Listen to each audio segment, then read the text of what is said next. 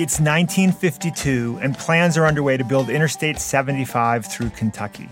For most Kentuckians, this news barely registers, but for one 62-year-old man, it could spell disaster.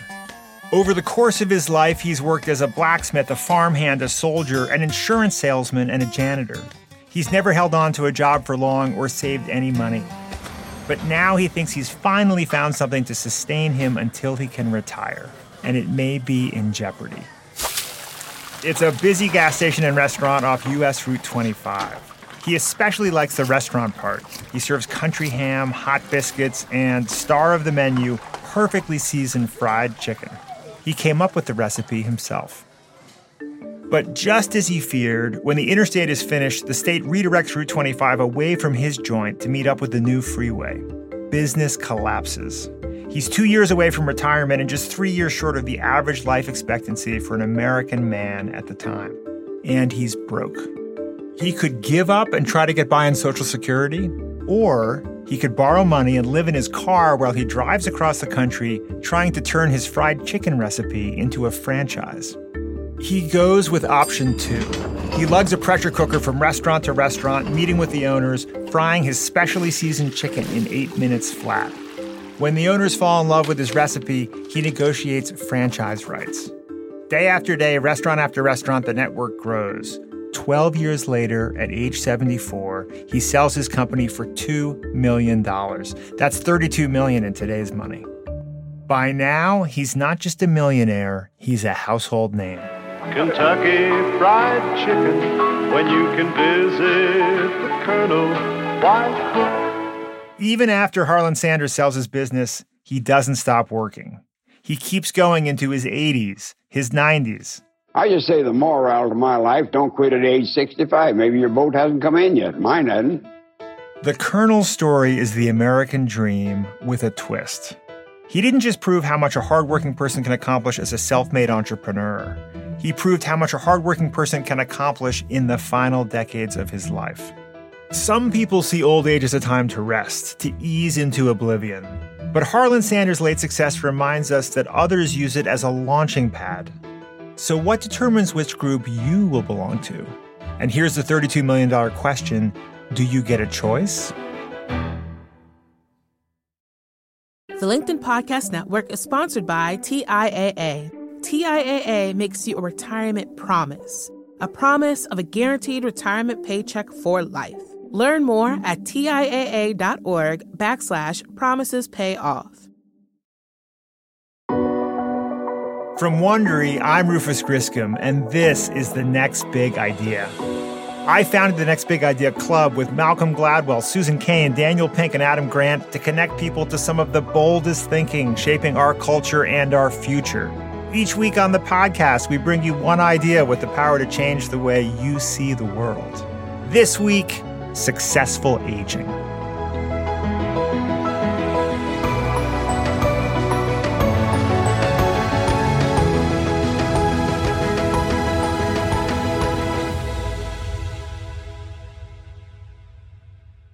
Nothing gets in the way of successful aging like a global pandemic, especially one that exacts such a tragic toll on older people. We actually put this episode together before COVID-19 came along and upended everything. But I'm convinced that the ideas we'll talk about today are more relevant than they've ever been, as we all find ourselves asking big questions about what it means and what it takes to live a good, healthy, and fulfilling life all the way through to the end. The story you heard at the top of the show is from a New York Times bestseller called Successful Aging. A neuroscientist explores the power and potential of our lives. The neuroscientist in question is Daniel Levitin, who also happens to be a cognitive psychologist, music producer, and musician.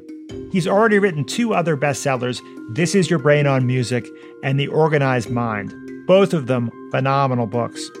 We can't all be as productive in old age as Colonel Sanders, but Levitin argues that there is, in fact, a recipe for aging well. It's not as simple as the Colonel's 11 herbs and spices, but it's not a secret either. To write Successful Aging, Levitin reviewed more than 4,000 scientific papers on growing old and came away with a list of the key ingredients. Some of those ingredients are genetic, Some are cultural, but more than you might think are under our control, which means we can start to change how we age right now.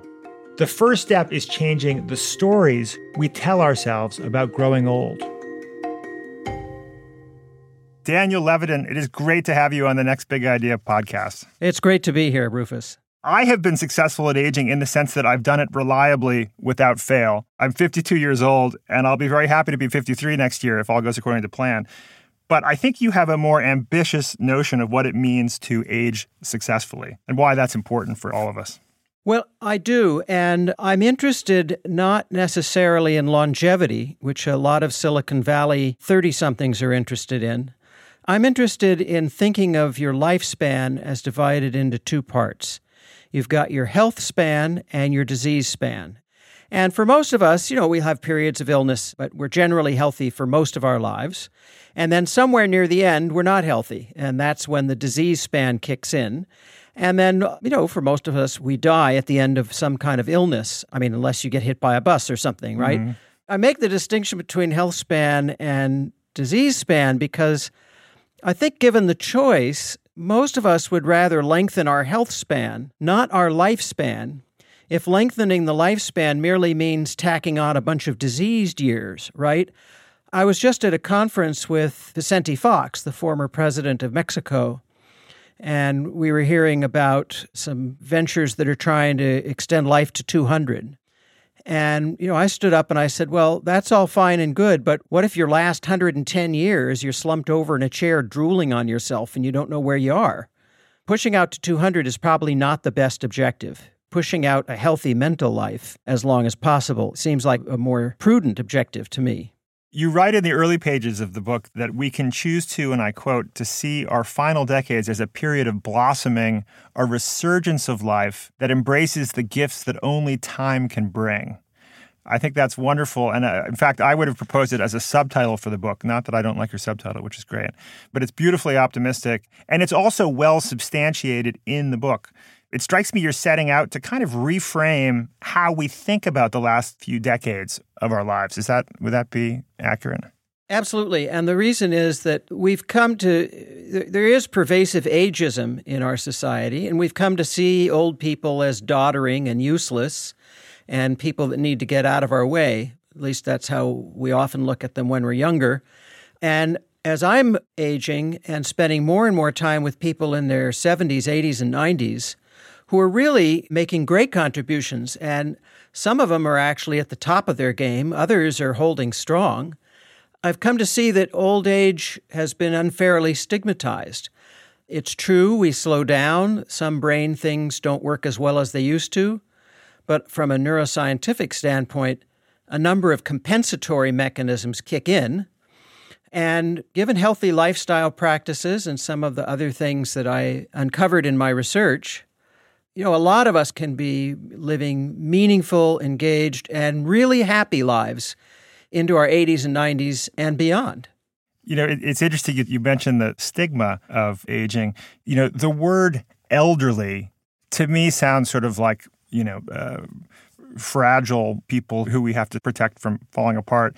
Whereas when we think about the phrase, the elders, right? The elders we associate with the wise people in charge, and in many cultures throughout the millennia of human existence, the elders have been the wise people in charge. It seems like it's somewhat of a PR problem in terms of the way, I like your use of the word, in the book you often use the word oldsters, which I didn't even know was a word. I looked it up, and in fact, I thought maybe you had coined it. But I like oldsters because it has a hipstery kind of spunk to it, Yeah, well, hipsters, youngsters, oldsters, right. I mean, it's spunky, it's spry.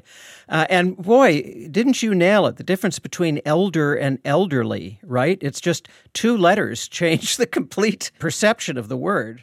Yeah, I mean, the way these words are freighted with sort of associations is so interesting. And you wonder, to what extent do you think this is culturally specific or historically specific in that we live in an age right now where technology is changing so quickly and only the young people understand it? That's sort of a broad perception. To what extent do you think this is a kind of recent erosion in our kind of appreciation of the value and wisdom of oldsters, we'll call them? Well, the foundation of the book is what I call the developmental science approach, the triad of three things that affect who we are, who we become, and how we think about ourselves and others. And these are genes, culture, and opportunity. And so in any discussion about what we do and what we think and what we feel, those three things are influences. So you ask about culture and elders or elderly. In Japan, for example, older adults are venerated. In some countries, they're required to retire at age 50. In Germany, there's mandatory retirement at age 65, and they just recently induced legislation to extend that to 67. Here in the United States, there is no mandatory retirement, and ageism suits have been successfully won. It does have to do with culture. It also has to do with genes and opportunity in that we now have the appreciation of genetic factors that can influence lifespan, and we have the opportunity to live longer. Medical science in the last 150 years has created more people over the age 100, both in raw numbers and as a percentage of the population, than ever in history. It was somewhat probable if you were born in 1900, you'd die before age 5. I mean, it was like a 10 to 20% chance that would happen back then. We've eradicated the kind of childhood illnesses that would kill people, and we've done pretty good with other things that will kill you, like infections. We discovered penicillin and other antibiotics. A bad cut 100 years ago, you were a goner. Now we can live long enough to get diseases like cancer and Alzheimer's, which we didn't get before. And if you can get over those, you can live quite a long time. One of the treats in this book are some of these extraordinary, inspirational role models for oldsters. And maybe we should start with the story of Harlan Sanders, which is pretty incredible. Here's a man who was born poor in Indiana in 1890. His father died when he was 5. Who knows what effect that had on him? He was a very poor student. He dropped out of school in the middle of 7th grade, never went back. Within 5 years, he had been fired from 4 jobs, and he drifted most of his life as an adult. He had one unskilled job after another. He had a number of disappointments, both personal and even career job-wise. He didn't have a career. It seems as though he was aimless and unfocused. So now think about this. 62 years old, never really held a steady job, never saved any money. He's broke again. Oh, by the way, he's living out of his car. How many of us would give up at that point? But what does he do? He takes an old family recipe, imagines that not only will a restaurant succeed with this recipe, but that a bunch of them will. And now that company that he conceived of at what might have been the end of his life is a $23 billion business. Extraordinary. Well, I'll tell you, the story of your mother, Daniel, was particularly inspiring for me. She was a novelist, and she wrote dozens and dozens of novels. My mother is very inspiring, as was her mother. When she was 75, in spite of having one novel that sold 1 million copies, Wow. Journey to America it was called, and it's still in print and it's been used in elementary schools and junior high schools all over the world as a novel about leaving one country and setting up life in another. Even with all of that, nobody would take her work. I think they figured she was over the hill. But she still wanted to write, and she still wanted to create. So at 75, she decided to write plays. That meant she had to learn a whole new vocabulary. She had to learn how to use a new word processing template that would put words on a page like a play script is supposed to look. She's 85 now, and so in the last 10 years, she's written 4 plays. 2 of them were staged in well-known theaters in Los Angeles. In addition, she had to act as the director and the producer and audition actors and oversee rehearsals. And she was out till 10 o'clock at night sometimes. She had to learn about lighting and ticket sales, but it was wonderful. She told me, there's nothing as rapturous as sitting there on opening night and seeing your play come alive before your eyes, hearing the laughter of the audience and seeing their tears and hearing their applause. She just loved it. And now she's still working on plays, but about a year ago she took up painting, which is something she had always done in the background. In the last year, she's painted 30 or 40 canvases. Wow. She's shown them at major galleries. Yeah. Extraordinary. And she's selling them.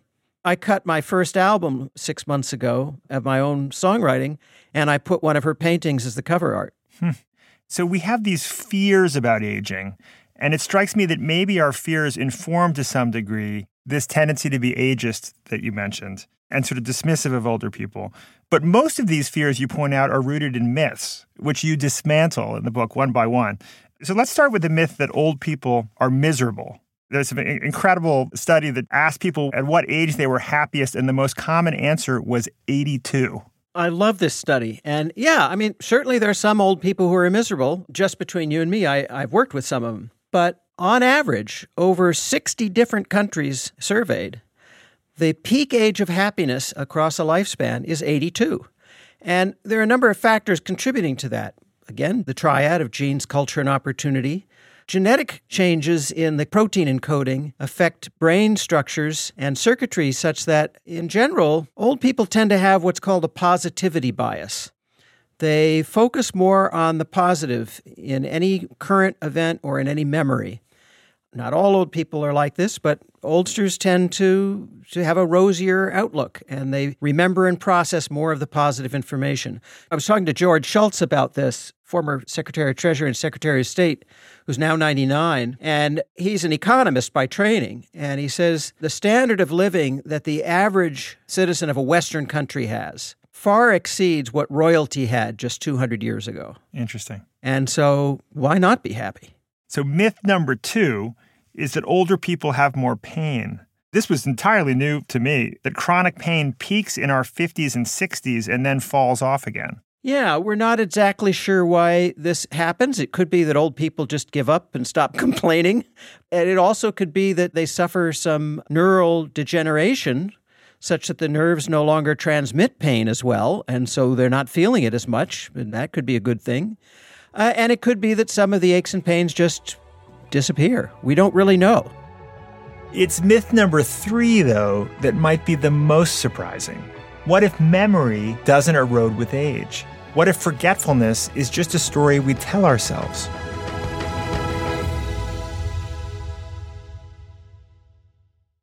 The LinkedIn Podcast Network is sponsored by TIAA. In the last 100 years, we've seen financial markets swing, new currencies come and go, decades of savings lost in days, all showing that a retirement plan without a guarantee, quite simply, isn't enough. So more than a retirement plan, TIAA makes you a retirement promise.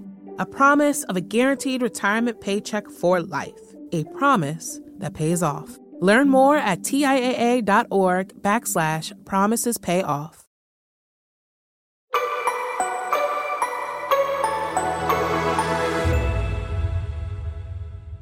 One of the key principles of successful aging, according to our guest Daniel Levitin, is curiosity.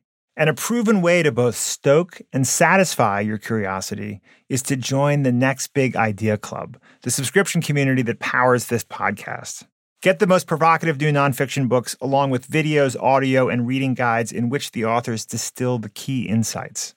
All curated for you by top writers like Malcolm Gladwell and Susan Cain, and designed to keep you sharp no matter how old you are. You can get a free copy of Dan Levitin's Successful Aging if you join us now at nextbigideaclub.com/podcast and enter the promo code AGING. That's nextbigideaclub.com/podcast and promo code AGING. Imagine that you're a 78-year-old retiree who's volunteered for an experiment testing memory loss. It's at a university across town, and you've never been there. You're nervous before you even leave your house. Thanks to your phone's GPS, though, you get to the university with time to spare. But once you've parked, you can't find the building. Here it is, but where's the elevator? You walk with a cane. You can't do stairs. Maybe it's around the corner? Nope, not there. Ah, there it is. You check your phone. The experiment was supposed to start at 2 p.m. It's now 2:05. You hate being late. Room 23, 22, where's 21? Finally, you find the lab. A 20-year-old research assistant greets you. As you pass more bright-eyed 20-somethings on the way to the test, you feel out of place and nervous and old. The test begins. The researcher rattles off a long list of digits. You're supposed to repeat them back to him, but you struggle to focus. 43, 21, no, 22. Congratulations. You've just helped prove that memory decline is an incontrovertible fact of old age. Or, here's an alternate interpretation. You've just helped prove that memory tests are uniquely stressful for older adults. That's the conclusion of neuroscientist Sonia Lupien. Her work focuses on the way stress, especially the stress of being in an unfamiliar environment, impairs our memory. Most memory experiments pit a control group of college students against older adults who need to navigate a university setting for the first time in years, maybe in decades. Their cortisol levels spike before the test even starts. So Lupien decided to design a fairer experiment. She scheduled the test for the early morning, when most older adults are at their best. She invited older participants to the lab for a visit beforehand so they didn't have to worry about getting lost on the day of the test. And she sent out a 72-year-old research assistant to greet them. Once Lupien had leveled the playing field, she found that older adults performed just as well as college students. Her conclusion? Past experiments had inadvertently been testing for high cortisol levels, not memory loss. Which raises the question, is memory loss an inevitable part of growing older, or is it just another myth? You know, we can look at it in two different ways. There's substantial evidence on both sides. Surely there are a number of old people with memory impairments. I don't mean to minimize that. But part of it has to do with the stories we tell ourselves, Rufus. So I have one of the best jobs in the world. Being a college professor, I get to see a new crop of young people every year. And I can tell you from 25 years of teaching experience, when 18 and 19 and 20-year-olds come to school, they make all kinds of memory errors. They show up in the wrong classroom. They show up on a day of an exam and forget that there was an exam. They raise their hand, and in the 3 seconds it takes me to call on them, they forgot what they wanted to ask. Yeah. I love this observation, yeah. Now, when a 20-year-old makes a memory error like that, they don't say, oh, geez, this must be Alzheimer's, which is what a 70-year-old would say. Right, sure. They say, oh, man, I must have had too much to drink last night, or I'm not getting enough sleep, or my course load is too high this semester. It's really the stories we tell ourselves. You know, 70-year-old might walk to a closet and say, why did I come here? I got news for you. 20-year-olds are doing that all the time. Right. That's right. It does strike me that this culturally ingrained defeatism around forgetfulness of older people may be part of the problem, which I think is perhaps part of what you're saying. Because I've noticed in my own life that if I'm apprehensive about remembering something, I'm more likely to forget it. I'm so glad you brought this up, and I love the way you framed it in terms of anxiety and the stress of trying to recollect something.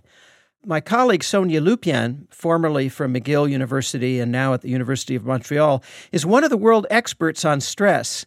And she looked over the memory literature and concluded quite convincingly, I think, that the very way we test oldsters for their memory is uniquely stressful to them and not to the college-age students or mid-30s people that we test as a control group, right?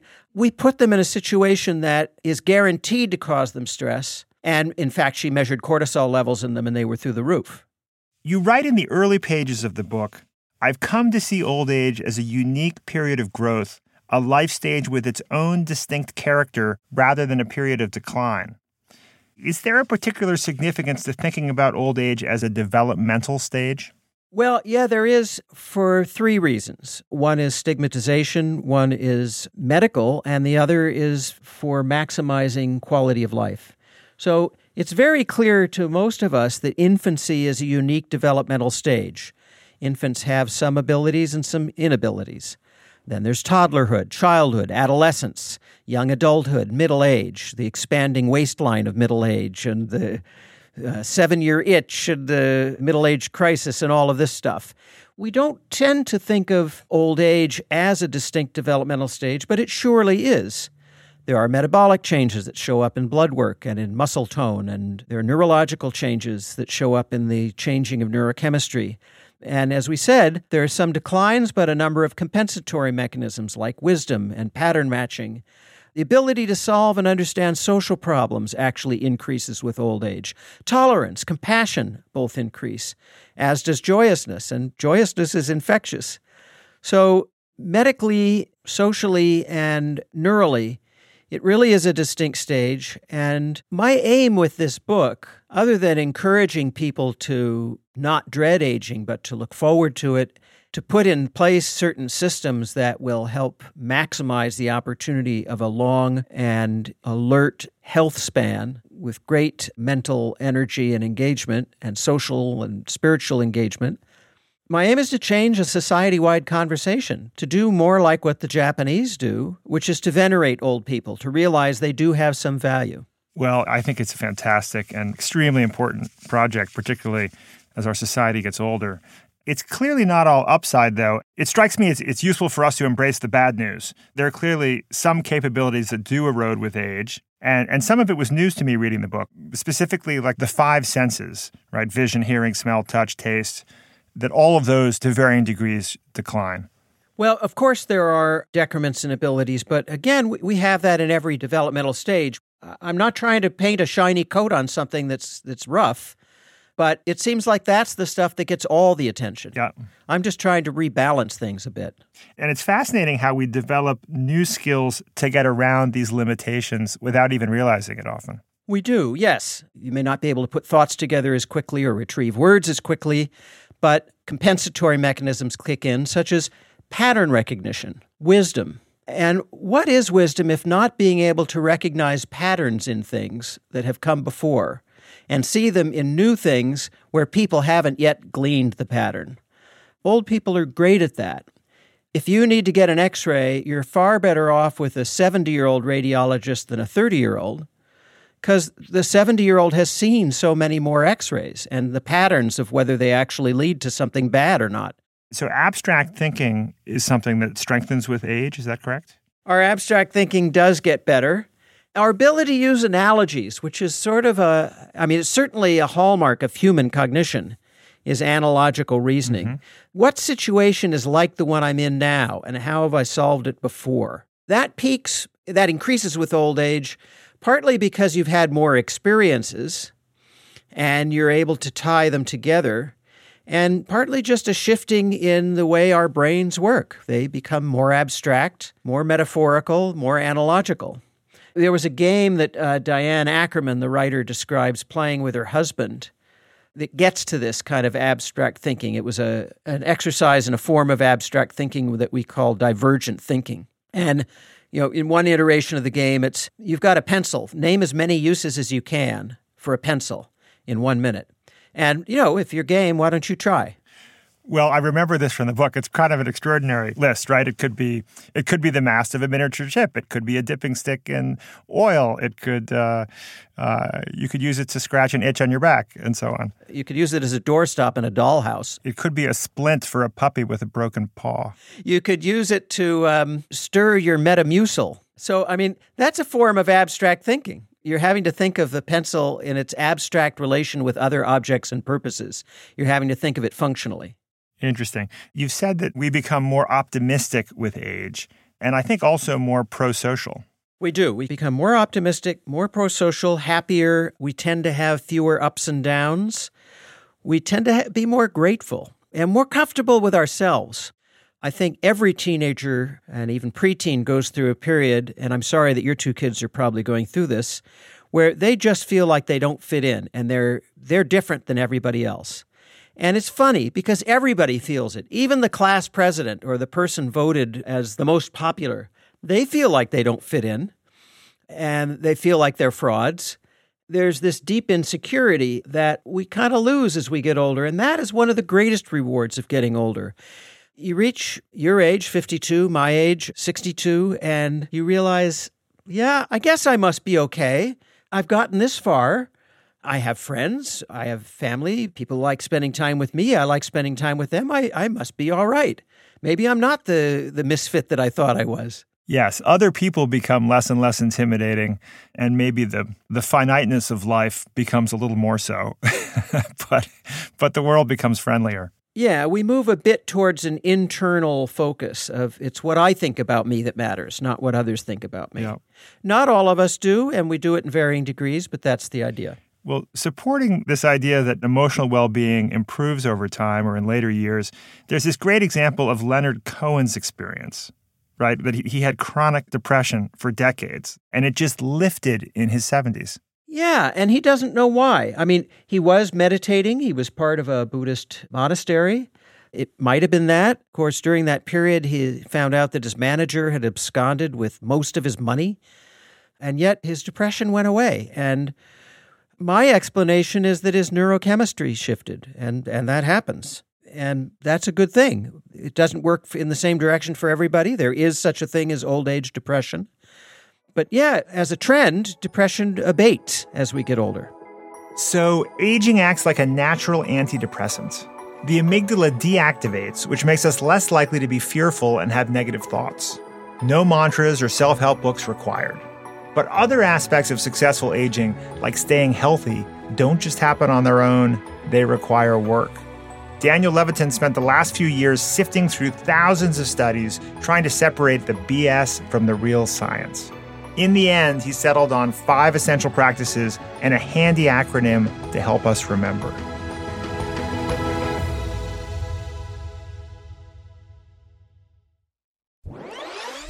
From the minds of visionaries to the desks of disruptors, I'm Lars Schmidt, host of the Redefining Work podcast. Join me each week as we explore the new world of work through the lens of those shaping it. CEOs, HR leaders, investors, and more. Be a part of the conversation that changes everything. Subscribe to Redefining Work today.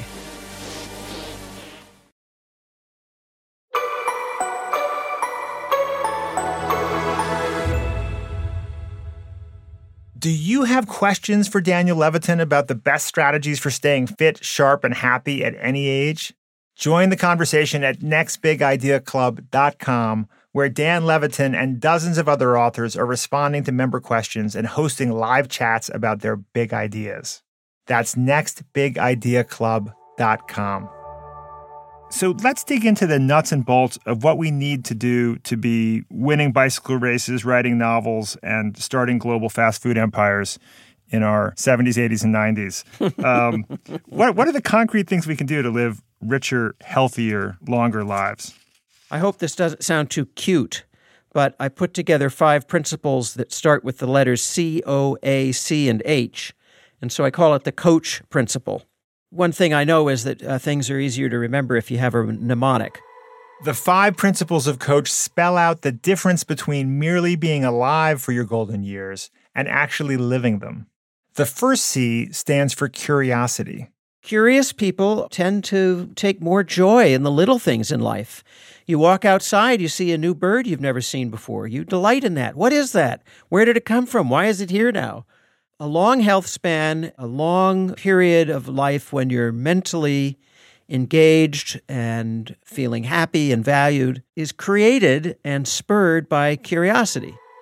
The O in Coach stands for openness to new experiences.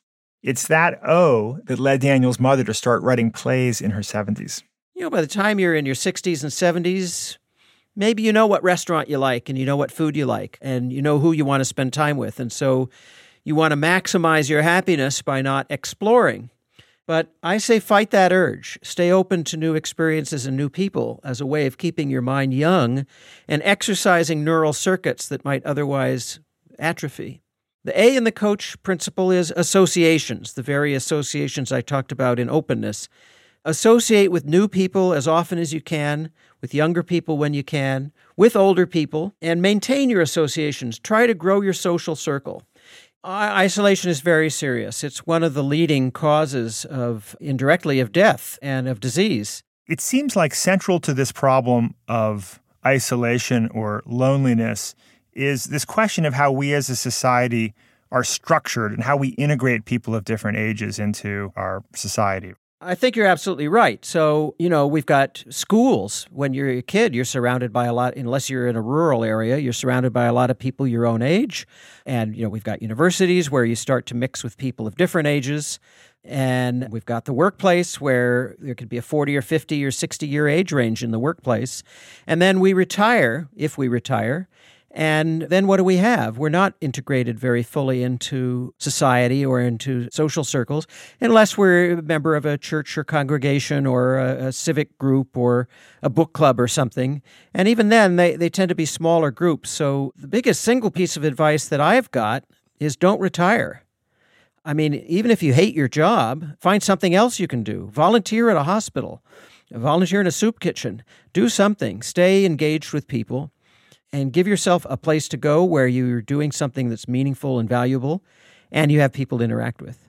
And if you're not mobile, try to figure out a way to get people to come to you. Interesting. It's about those other things we talked about: stretching your mind, interacting with new people, having a conversation with somebody, especially in person, is about the most complex activity we know of for the human brain. More complex than brain surgery, more complex than performing a Rachmaninoff piano concerto or winning 2 gold medals at the senior games like Julia Hawkins just did at age 103. Just having a conversation is very complicated for the brain, and so social isolation doesn't lead to that.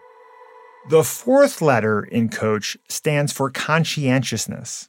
Well, the biggest single factor is something that is partly determined by genetics, but it doesn't mean you can't change it, and that's conscientiousness.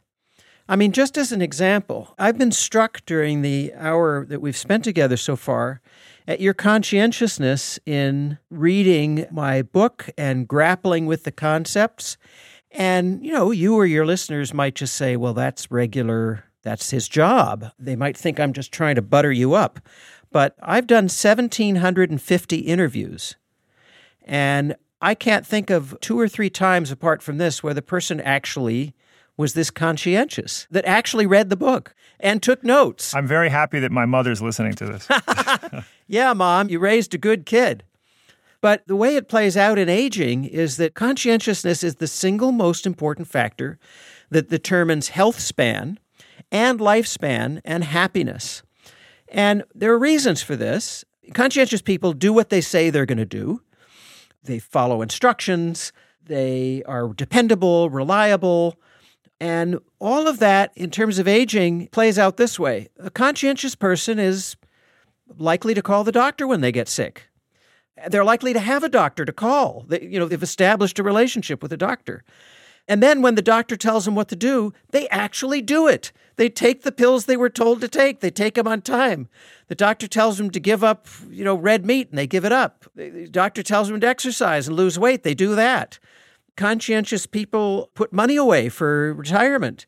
They're depended on by others, which means they feel valued as members of their families and their friends' circles and their society or even globally. So that's huge. And although we're born with varying degrees of it, the good news is through therapy, especially cognitive behavioral therapy, you can learn tools and strategies for becoming more conscientious, for putting that in practice. And that's interesting because conscientiousness then is almost like a meta-characteristic that helps encourage all these individual behaviors, right? Diet, exercise, sleep, community are all critical drivers of healthy and longer lifespans, health spans, you would say. Yeah. Which brings us to the final letter in Coach, the H, which stands for healthy practices. Unpacking the H, the health side a little bit, just for the very practical kind of things that we can do in our lives, right? I think you say that exercise, that when you break out exercise, diet, and other health-related factors, that exercise is particularly powerful. Yes, but I want to be careful to define exercise because I think actually that's not exactly it. I call the chapter movement because exercise, as my friend and colleague Scott Grafton says, is the imprisoned corollary of movement. Interesting. It turns out that what really makes a difference is moving, and moving around in unusual or unfamiliar or natural environments as much as possible. Alan Castell, in his book about successful aging, makes the same point, that moving and walking, which forces you to keep a sense of balance and to look where you're going. Very different than a treadmill. So yes, it's nice to get your heart rate up. It's good for the heart. Being on a treadmill or a Stairmaster or an elliptical, those are all good things for the heart. And they're somewhat good for the brain because they oxygenate the blood, and the brain needs oxygenated blood. But ultimately, if you're talking about memory and brain health, what's more important than exercise is movement in varied environments, preferably outdoors, and interacting with the environment. I put a picture in the book of this trail I walked on in the Quebec countryside. The reason I took the picture is that, it's the kind of trail that most of us have hiked on all our lives. It's not paved. It's not entirely wilderness. Somebody went in a national or provincial park and made a trail. But, it's a tangle of roots and leaves and twigs and things falling and rocks. And to walk on it, you really have to pay attention. And with each step, you've got to readjust your balance, and you have to apply a different part of your foot and pressure in a different part and a different amount of pressure. Our brains evolved from more primitive organisms, certainly from any ambulatory organism, to navigate. We move, and we had to make these kinds of micro-adjustments, sometimes hundreds of them, hundreds of muscular and sensory micro-adjustments per minute in order to navigate. And if you stop doing that, you just stick on a treadmill or you sit in a couch and do virtual sports through Oculus, you're not really engaging the brain in the way it evolved to be used. Mm-hmm. And so those areas will atrophy. Interesting. Another one of the myths that I've uncovered in doing the research for the book and that I explain is that, you always say, old people don't need as much sleep. That is not true. Oldsters do need as much sleep. It's just that they don't get it. And they don't get it because a number of signaling mechanisms start to deteriorate and break down. Plus, many have to get up and pee a lot in the middle of the night. So they end up with a shorter amount of sleep and with fractured sleep. And many oldsters get only 5 hours. And we know that a good 8 hours is necessary for most people to process, form, and amalgamate memories. And so many, many cases of what looks like cognitive impairment or Alzheimer's is simply sleep deprivation. But the biggest thing about sleep hygiene is old advice that anybody who's looked into it has heard 100 times before. Go to bed at the same time every day, especially if you're over 70. You might have gotten away with it earlier, but by the time you're 70, your suprachiasmatic nucleus, which is just a fancy term for your biological clock, is starting to run a little haywire. And so you got to go to bed at the same time every night and get up at the same time every morning, no matter what. Don't stay up past midnight on New Year's or you're going to pay the price for weeks. Wow. Leave the party early, whatever it is, and get your 8 hours. Good advice. So, Daniel, you're now 61, teetering on the brink of 62. What do you want the next 2, 3, 4 decades of your life to look like? Well, the funny thing about the course of my life is that I always was a planner. I wrote down things that I wanted to do and accomplish and achieve, and not a single one of them happened. Interesting. Instead, a bunch of really amazing other interesting things happened.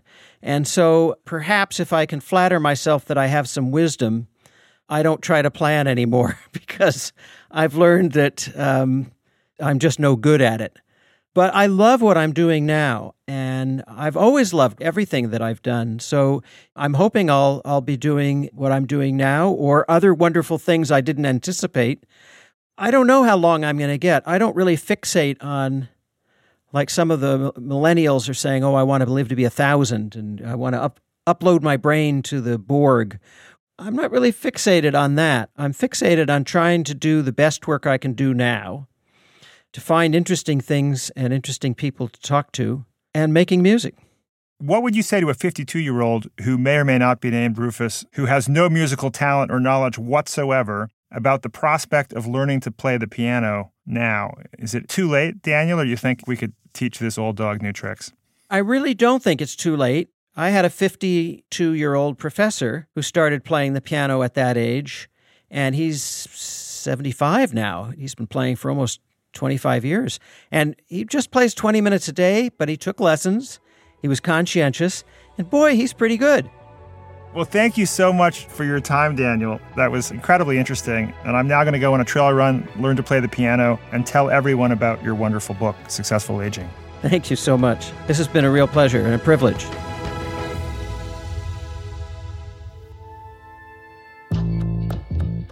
If you have thoughts about successful aging or any of the books in our series, we'd love you to join the conversation at nextbigideaclub.com/podcast. You can sign up for the club and get a free copy of Successful Aging with the promo code AGING. That's nextbigideaclub.com/podcast, promo code AGING. If you're listening on a smartphone, tap or swipe over the cover art of this podcast. You'll find the episode notes and a link to the Next Big Idea Club. A special thanks today to Daniel Levitin. His book, Successful Aging, is available wherever books are sold. I'm your host, Rufus Griscom. This episode of The Next Big Idea was written by Natalie Shisha. Sound designed by Jake Gorski. Our associate producer is Caleb Bissinger. Our series producer is Michael Kovnat. Our senior producer is Jonathan Miller. Executive producers are Stephanie Jens, Marshall Louis, and Hernan Lopez for Wondery.